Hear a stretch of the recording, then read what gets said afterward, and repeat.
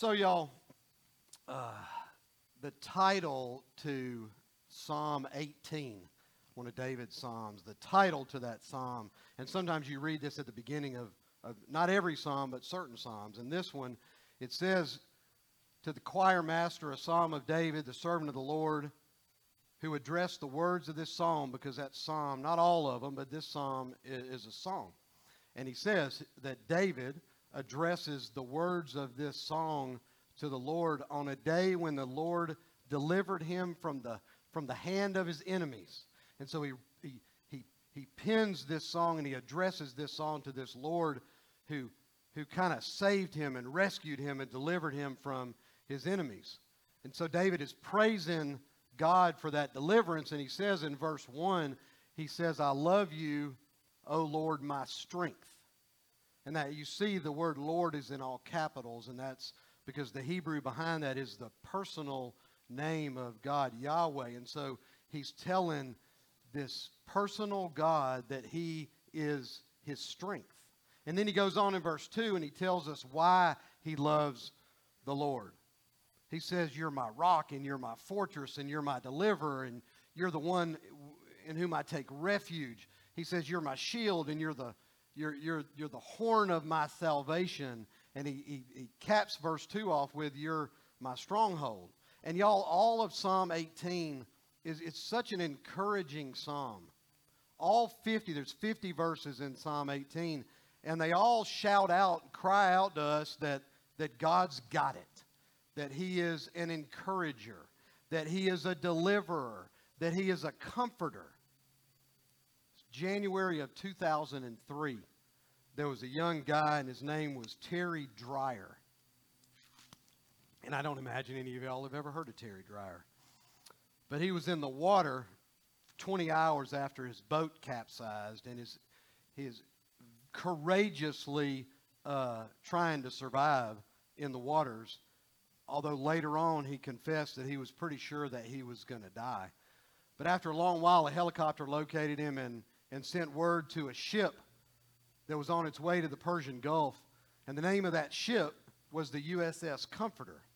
The USS Comforter, and it was on its way to do battle, but it paused, it stopped to deliver one man. They went out of their way to save this one man who had been stuck in that water for 20 or 30 hours. And I know as we sit here today, and if you're listening or if you're here, that lots of folks today are treading water. Don't know how much longer you can hang in there.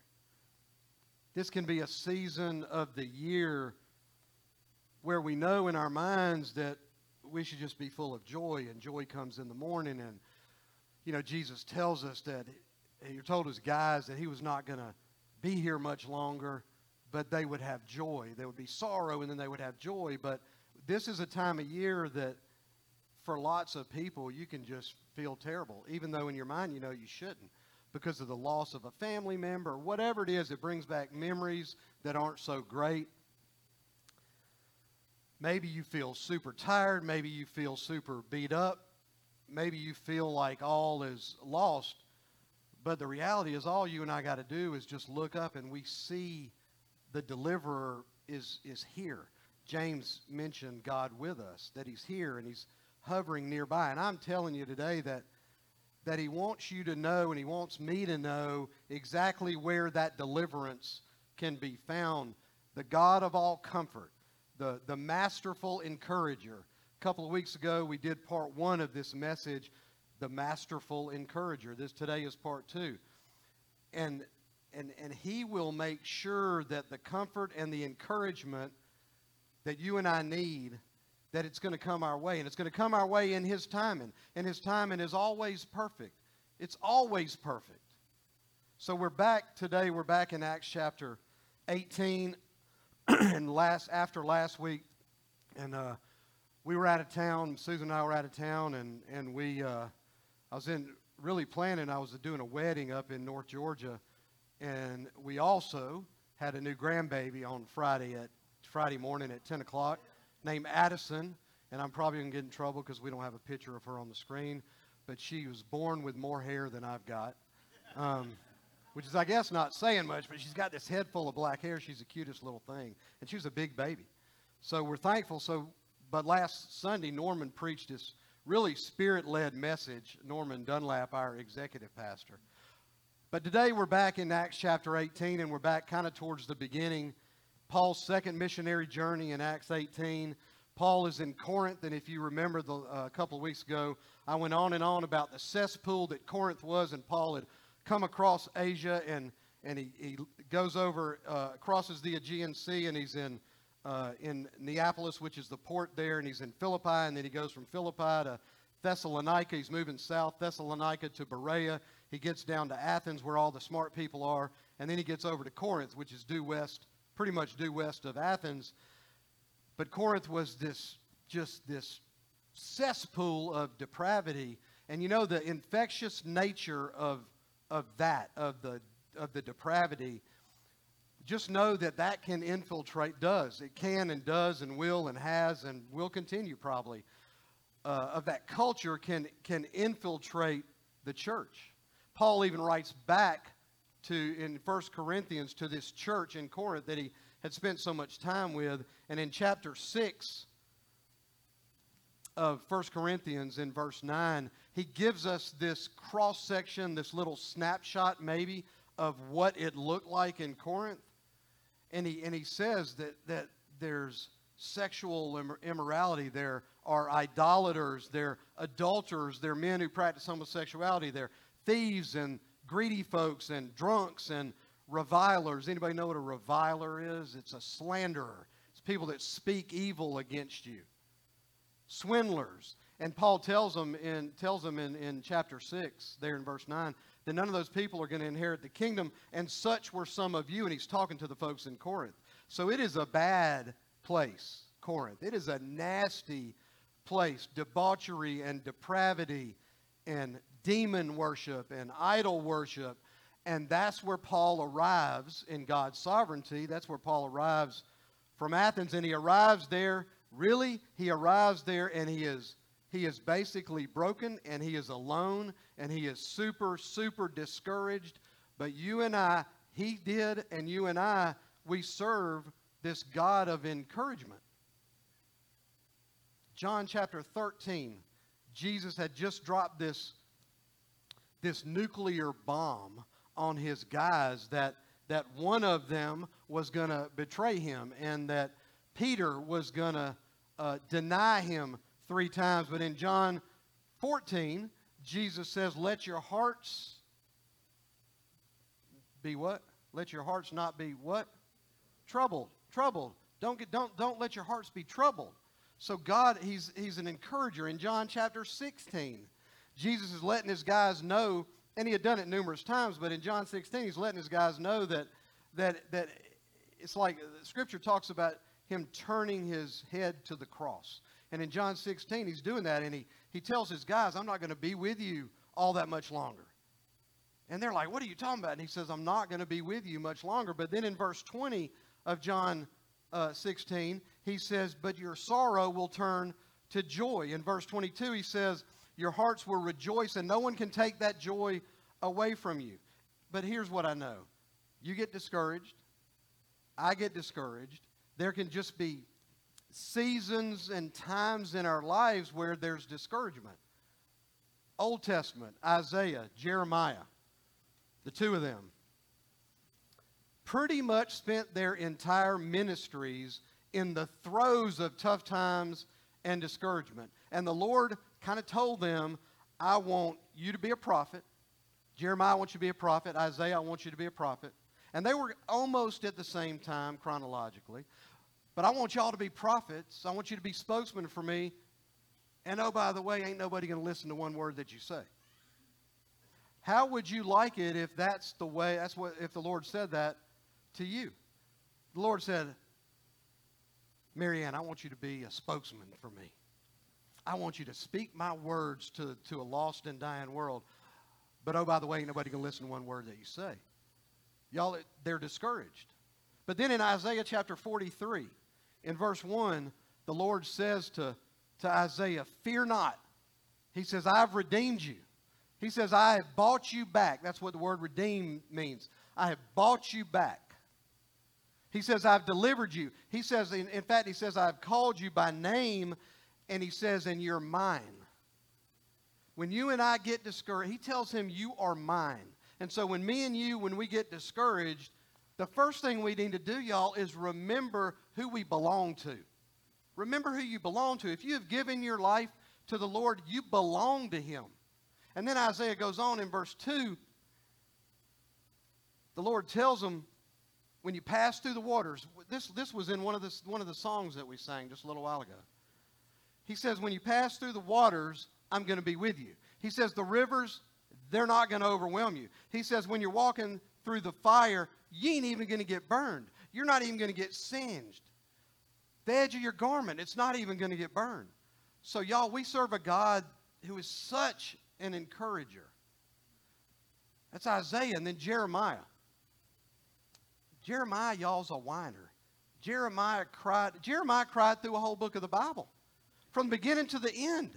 The book of Lamentations. What did he do in the book of Lamentations? He lamented. He cried. He whined. It's like the whole ministry, Jeremiah's whole ministry was a ministry of tears because he's weeping for Israel and nobody would listen to him. Chapter 3 of Lamentations. Starting in verse 15.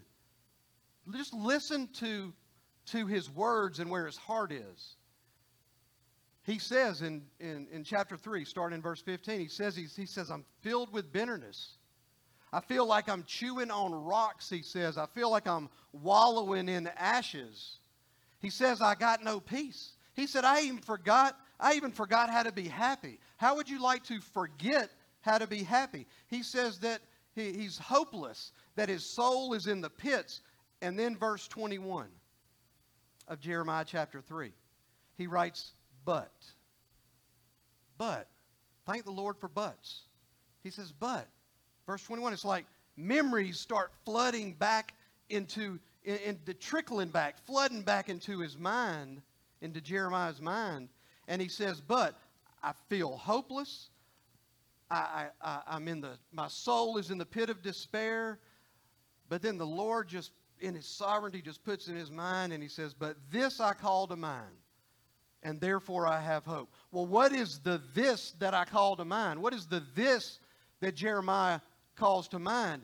It's the steadfast love of the Lord. And it's not just the steadfast love of the Lord. It's the fact that the steadfast love of the Lord never ceases.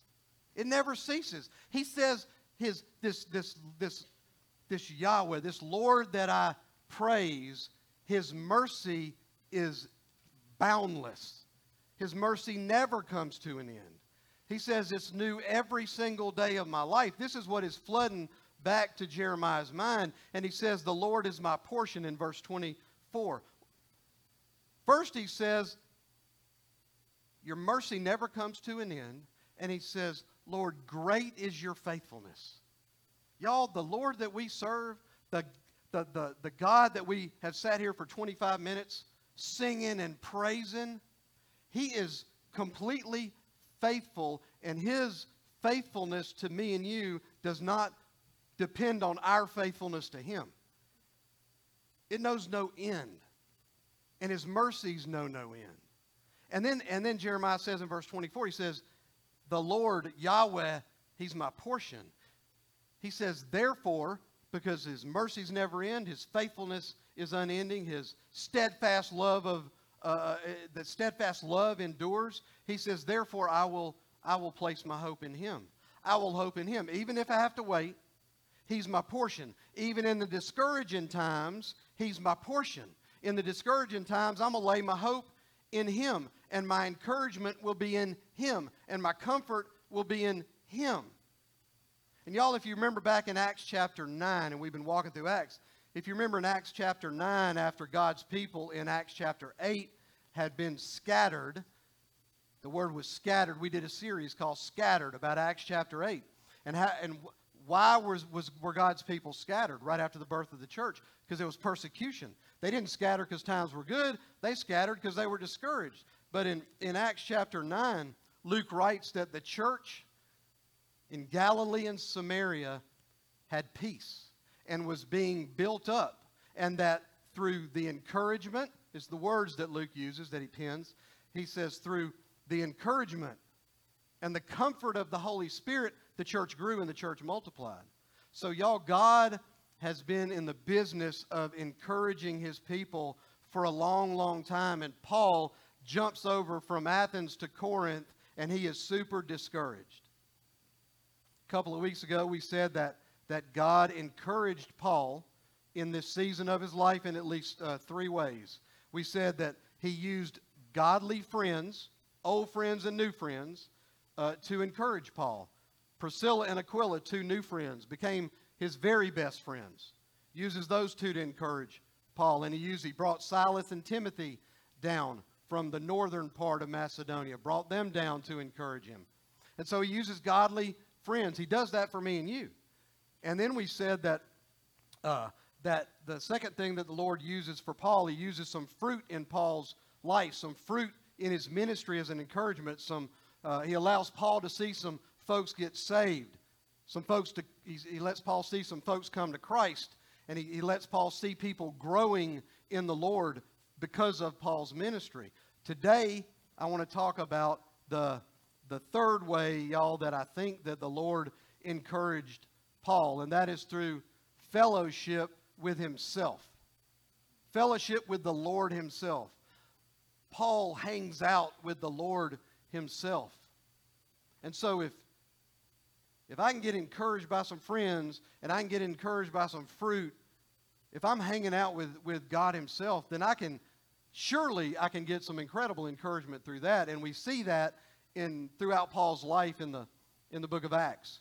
We see when Paul's back is against the wall, when he feels like he's in a pit, when he's in the throes of despair, when he's just looking and crying out for direction. We said a little while ago, God's timing is so perfect, and it always is. And when Paul is in this position of feeling hopeless and feeling discouraged, that's when God jumps in. Paul tries to go through Asia Minor. The Holy Spirit said, nope. Paul tries to go up north, way into northern Galatia. The Holy Spirit says, nope. Tries to go into Bithynia. The Holy Spirit says, no. And the Holy Spirit kind of guided him through this northern corridor across the northern the northern boundary of Asia, guided him through there. He gets almost to the edge of the Aegean Sea, and then in Acts chapter 16, and Paul doesn't know where to go. He's just being kind of guided and listening to the Holy Spirit. But Acts chapter 16, verse 9 says, and a vision appeared to Paul in the night. A man of Macedonia was standing there in this vision. This man from Macedonia was standing there and urging Paul and says, come on over to Macedonia and help us. This vision. And then and it happens again in chapter 22 of Acts, and it happens again in chapter 23 of Acts, and it happens again in chapter 27 of Acts, and it happens here in Acts 18. Let's look at it. It's verse 9 and 10. And the Lord said to Paul one night in a vision, do not be afraid, but go on speaking. Don't be silent, for I am with you, and no one will attack you to harm you, for I have many in this city who are my people. So the Lord tells him not to be scared, but to keep on speaking. Don't be scared, keep on preaching. And then he gives him, in verse 10, he gives him three incredible reasons, y'all, not to be ashamed and to keep pushing ahead and to keep preaching the gospel and to keep speaking. On the front of my Bible, it's a silly looking picture, but on the front of my Bible is engraved Romans 1:16. Probably one of the most meaningful verses, and has played out over the course of my walk as a Christian in so many different ways. That joker right there texted this to me, and it led me to lead my dad to Christ 29 hours before he died. Romans 1:16, for I'm not ashamed of the gospel. Why? Because it is the power of salvation. For those who, it's the power of salvation. So it's Romans 1:16. And I think we can point back to Acts 18, 9, and 10 and see a little bit of the foundation of Romans 1:16 that Paul, interestingly enough, ultimately writes from Corinth. But we can see the influence of this vision in Acts 18 when Paul writes Romans 1:16. And honestly, there are probably lots of other things that happened in Paul's life with the Lord that are wrapped up in Romans 1:16. But surely this little narrative is one of those. And so in verse 10 in this vision, I think the Lord gives him the whys, W-H-Y-S. He gives him the whys. 3 reasons why he should keep on pushing ahead and preaching the gospel. Number 1 is this. The Lord tells him, I am with you. I am with you. That is, I am with you. Like that is this major way that God has always encouraged his people. When God commissioned Joshua as the leader of Israel, right after Moses dies, he encourages Joshua in Joshua chapter 1, verse 9. And the Lord tells him to be strong and to be courageous. That word is chazak in Hebrew. He says, be chazak, be strong and be courageous. Don't be frightened and don't be dismayed. And then he tells him, the Lord tells Joshua, he says, the Lord your God is with you wherever you go. David, King David wrote in Psalm 23, and everybody knows Psalm 23. He says, even though I walk through the valley of the shadow of death, I will fear no evil. Why? Say it. Why? Because you are with me. He says, you are with me. Your rod and your staff, they comfort me. Don't be scared. You walk through the pit. He says, I'm with you.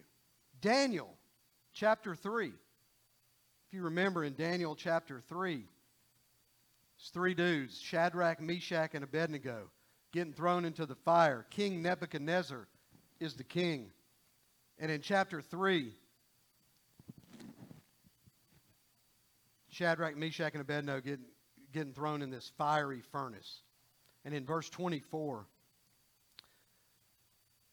Daniel writes, then King Nebuchadnezzar was astonished, and he rose up in haste. He declared to his counselors, didn't we cast 3 men bound into the fire? Wasn't it 3 people that we threw into that fire?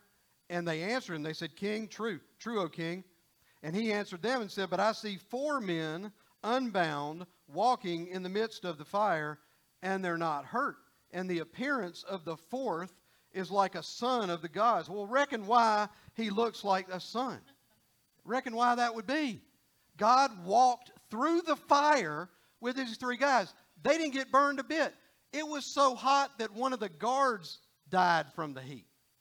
But these 3 didn't get burned. Well, how come? Because God walks through the fire with you. And y'all, I wish I could tell you that he always removes the fire and life is a bed of roses. No, sometimes we walk through it, but he is walking with us. Every single time he is walking with us through whatever it is.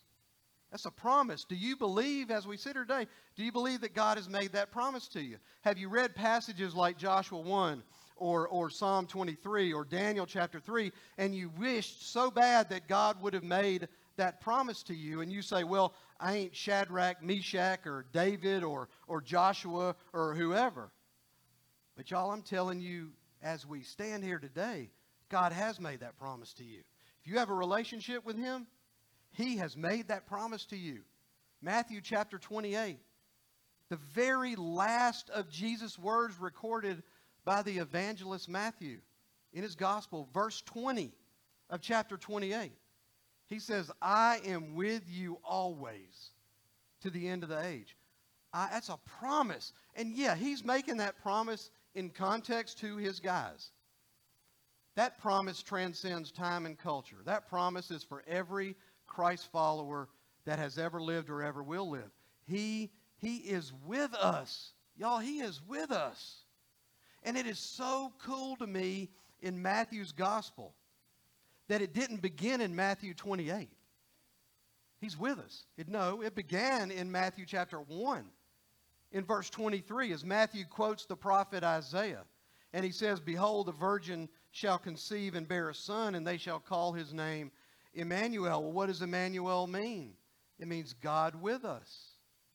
Y'all, he is with you. If you are his, if you are in Christ, he is with you. He will never leave you. He will never forsake you. There is no trial, no tribulation that you could ever go through that would remove his Holy Spirit from you. It doesn't work that way. I want to encourage you that no matter how you feel, no matter the darts that the devil is throwing at you, no matter what's going on at school, no matter what's going on at work, no matter what's going on even behind the front door of your house, the Lord promises me and you that He will be with us through every bit of it. So the Lord tells Paul, number one, He says, don't stop. Don't stop speaking. Don't stop preaching the gospel because I'm with you. And then number two, He says, don't stop, because verse 10 says, no one will attack you or harm you. He says, I, the Lord, have got your six. I've got your six. You know what your six is? It's a military, it comes from military language. If I'm a pilot, if I'm an Air Force pilot, and it's like a clock is around me, and my 12 is in front of me, and it could be altitude, doesn't matter. It could be anywhere up and down, but that's my 12 o'clock. Well, I can see my 12 o'clock. I really don't need anybody to help me with my 12 o'clock to protect me from my 12 o'clock, but my 6 o'clock is behind me. And so if another pilot says, hey, Ed, I got your six, he's protecting what's behind me that I can't see. Y'all, God has got your six. If you're His, He always has your six. He's protecting you from everything that's around you that you can't see. He protects you from what you can see too, but He protects you from what you can't see. You see it all throughout Scripture. We see it everywhere in Scripture. Look at the very end of Isaiah, chapter 54. The very last sentence, it says that this is the heritage of the servants of the Lord. Well, what is the heritage of the servants of the Lord? We got to back up one verse. The previous verse, verse 17 of chapter 54, it says that no weapon, does no weapon mean every other weapon? No, no weapon means no weapon. No weapon that is fashioned against you shall succeed. Nothing fashioned against you shall succeed. And He says, and you will be able to refute every tongue that comes against you. That's a promise. It's a promise. If you are a believer, then you are a servant of the Lord. That promise is for us. The promise, He's got your back. He's got your six. Isaiah 52:12. For the Lord will go before you, and the God of Israel will be your rear guard. That's Isaiah writing the God of Israel's got your six. He's your rear guard. Nothing can overtake you, overcome you. Isaiah 41. James talked about this a little bit during our musical worship. Starting in verse 10. So look what this says. Fear not. Isaiah 43:10. Fear not. Why? Because I'm with you. Don't be dismayed. I'm your God. I'll strengthen you. I'll help you. I'll uphold you with my righteous, victorious right hand. He says, behold, all who are incensed against you, all who are mad at you, who are slandering you, what does He say He'll do? They'll be put to shame and confounded. He says, you're going to look for people that contend against you, but you ain't going to find them because they're going to be nothing. God says, I'll make nothing out of them. And then in verse 13, He says, He wraps it up in verse 13. He says, for I, the Lord your God, I'm the one that will hold your right hand. He says, it is I who will say to you, don't be scared. He says, I'm telling you, and I'm trustworthy. Don't be scared because I'm the one that helps you. I'm the one that helps you. So He tells Paul, He says, don't stop. Don't stop because I'm with you. And then He says, don't stop because I got your six. Don't stop because I will protect you. I will guard you. I will be your rear guard. And then the third reason He said, don't stop preaching. Don't stop teaching. Don't stop speaking. He says, because verse 10 goes on and says, because I have many in this city who are my people. Don't stop preaching the gospel because there are many in the city that are my people. Don't stop because there's some diamonds in the cesspool that are yet to be found. Don't stop because there are some who, as Ephesians 1:4 says, some who were chosen before the foundation of the world that are yet to be found. Some who are, as Ephesians 1:5, the very next verse says, there are some who were predestined to adoption as sons who are yet to be found. I got some diamonds in the cesspool, God says, and Paul, you're the one that I've ordained to go find them. Some who whose names are written in the Lamb's book of life that are yet to be found. You think it's that way today? Say absolutely it's that way today. You think there are a bunch of people in our little neck of the woods, around the Chattahoochee River, Columbus, Phoenix City. You think there are people here who there are some of God's people in the city that hadn't been found yet? Please say yes. Yes. Who's going to do it? Us. That is what we are called. That is what we are called to do. And that language, thank you, sir. That language in chapter 18 of Acts here, and in other passages, these other passages, it sounds like election. Sounds like election. But you say, well, what about human responsibility? Well, yes, of course, we are responsible for our choices. Every one of us. 100% responsible for our choices. Just look at verse 6 of chapter 18. Paul was sharing the gospel with the Jews, Luke writes. Sharing the gospel with the Jews, and Paul says in verse 6, and when they opposed and reviled him, when they opposed and slandered and insulted him, he shook out his garments and said to them, your blood's on your own heads. Well, why is that? Because they rejected the message. Clearly, they were responsible for their rejection of Jesus. Well, here's about as much as I can really say and understand in my simple mind. If you come, y'all got to be listening to this. If you come to saving faith in Christ, the reason is because you were chosen by God before the foundation of the world. If you shake your fist at him and reject his son, that's on you. And you may say, well, those two things don't jive. Those two things don't go together. And I would answer that you've got to allow, and I've got to allow, based on the entirety of this book, for the mystery of God's sovereignty and man's responsibility. We know God is sovereign, and we know man is responsible. We know God is sovereign, and we know that every one of you and me, we are responsible for the choices that we make. There are truths in Scripture, y'all, that seem to be counterintuitive, that seem to not go together. Did Matthew the tax collector write the gospel according to Matthew, or did the Holy Spirit write the gospel according to Matthew? My answer is yes. Yes. Every word was breathed out by God, and at the very same time, every word was within Matthew's vocabulary and came off the end of his pen.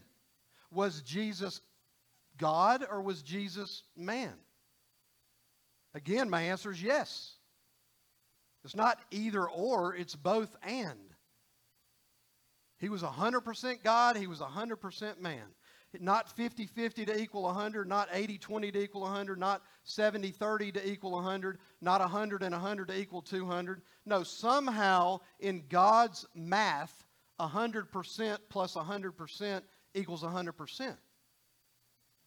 And the fact that these truths are difficult to understand, or maybe even I can never, ever fully understand them, it doesn't affect their truthfulness.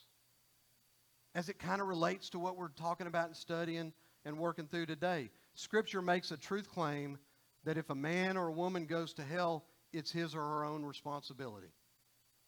And it's his or her own responsibility for rejecting Christ and dying physically in that unbelief.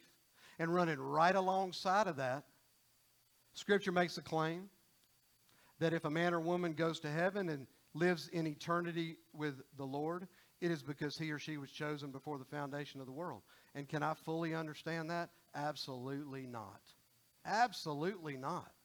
But y'all, I've come to a place in my own walk, my own journey, that I'm just okay not fully understanding every single truth that Scripture makes. You know what else I love? I love it. It's kind of along these lines in Peter's sermon at Pentecost. Peter's sermon at Pentecost, Acts chapter 2. That's the birth of the Christian church. The birth of the church. And Peter quotes the prophet Joel. And he says, everyone who calls upon the name of the Lord will be saved. Does he say some of the people that call upon the name of the Lord will be saved? No. He says everyone. Does he say 50% of the people that call upon the name of the Lord will be saved? No. Does he say the elect that call upon the name of the Lord will be saved? No. He says everyone who calls upon the name of the Lord will be saved. I love that at the very end of this book, in the book of Revelation, chapter 22, almost the very end, verse 17 of chapter 22, John writes this. He says, and let him who thirsts come. And then he says, whoever desires, let him take the water of life freely. Whoever, whosoever, whoever comes. That doesn't mean some people are in the whoever. It's whoever. Whoever's thirsty, let him come. Whoever desires, let him take the water of life. And I'm telling you, if you feel like those things are in contradiction with each other, but they're not. So does that fully explain and answer all of the questions about God's sovereignty and man's responsibility and election and all? No, it just probably doesn't. But I know that we serve a just and holy and unchanging God who is madly in love with you. And if you want to come to Jesus, just come on. Just come on. And how God fits that in neatly and how God tucks all of that in to his sovereignty is for him to worry about. I'm going to let him worry about that. I'm not going to worry about that. And you don't need to worry about that. Let God worry about it. And he tells Paul here in chapter 18, don't stop sharing the gospel. Don't be scared because I'm with you. Don't be scared. He says, I've got your six. And this big reason is because there are people who the Lord says are my people in this city. Paul, he says, it's almost like he says, Paul, you let me figure out all of the details about how I do my thing.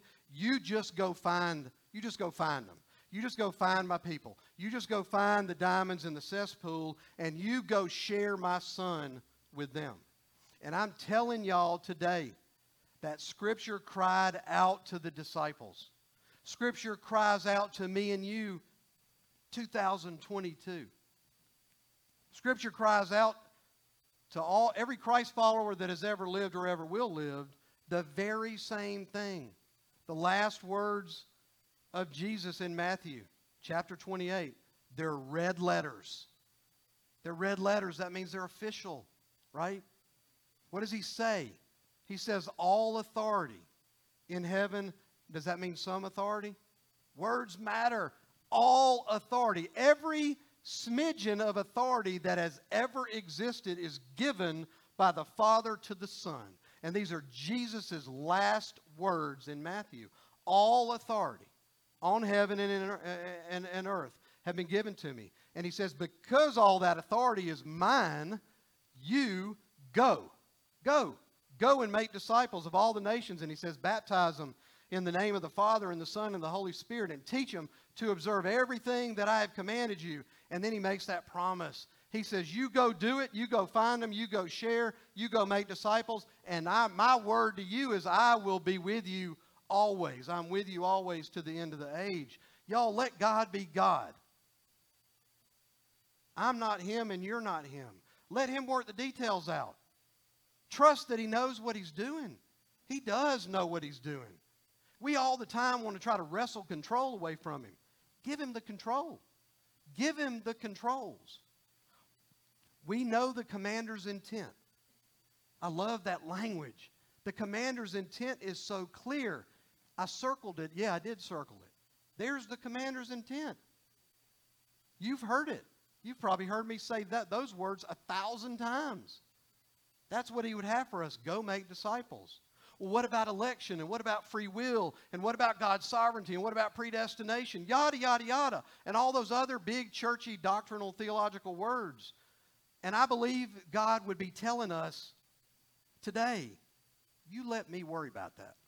You just let me worry about that. You go share my son with a lost and dying world. You go find all the diamonds that I've got out there in the septic tank, and I'll work out the details. There's a certain amount of, and I struggle with it. I struggled with it. For a long time I struggled with it. I want to be in control. That's not for us to do. It is for us to share our Jesus story with a lost and dying world. You know what I mean? And Susan's story is different than mine. And Deborah's story is different than mine. And hers is different than Susan's. And you know what God's going to do? He's going to take some of those people that He chose before the foundation of the world, and He's going to cross their path with Deborah, who they need to hear her story, right? He's going to take somebody else who's a friend of Justin's and works with him, or, I don't know, moved in next door. And his story is going to be meaningful to that person, where my story wouldn't mean squat to that person. Because, y'all, God knows what He's doing. He knows what He's doing, and we don't need to worry. We don't need to worry about the election and the predestination, and we don't need to argue about all those things. We just need to share our story with a world that needs to hear it. And a lot of time, maybe most of the time, they don't even know they need to hear it, but they do. And they need to hear the truth. But they need to hear the truth with compassion. And they need to hear the truth from a friend. They need to hear the truth from a son or a daughter or a grandmama or a whatever, somebody who is in relationship with them. And this narrative in Acts 18 would tell you, don't be scared. God's going to go before you in that conversation. Don't be scared. He says, I'm with you. He says, I'm holding your hand while you're in that conversation. He says, don't be scared, because if somebody tries to revile you, He says, I got your six. I got your six. So, as we sit here, if you're not a Christ follower, if you're not a Christian, you're a diamond in a cesspool. And you may feel like you're in a cesspool, but you're a diamond in a cesspool. And I'm going to tell you what He did for you as you're a diamond wallowing in the cesspool. That steadfast love that Jeremiah said never ceases. That steadfast love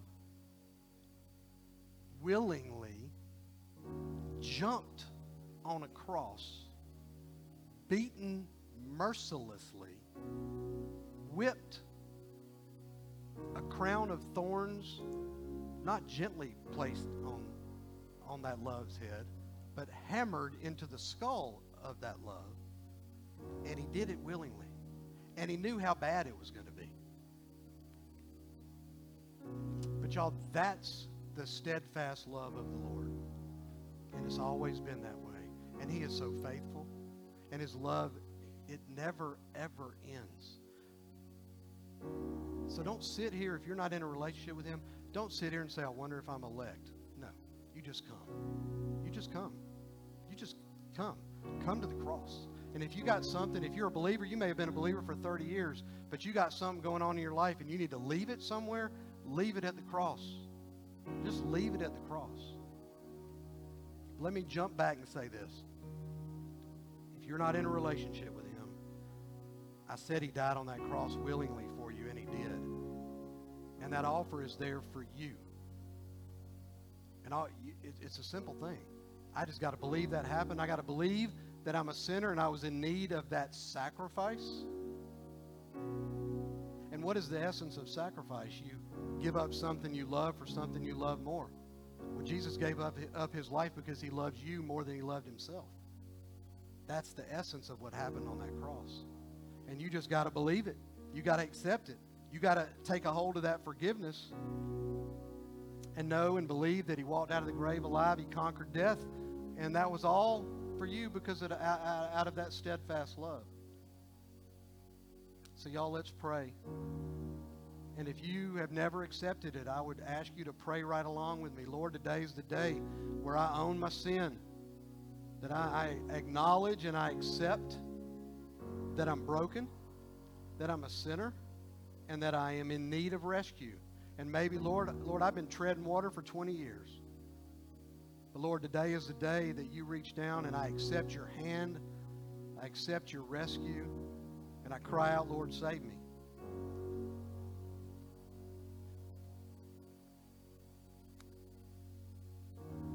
promise y'all He will. He's never said no to anyone. And Lord, I lift this body of folks up to you. Lord, that you would guard them, that you would shepherd them, that you would protect them, that they would understand that you've got their six. Lord, that you would ordain their paths to cross with the people, the very perfect people, at the perfect time for them to share their story. And Lord, we trust that you'll do that. And so, Lord, I do lift them all up to you today. In Jesus' name.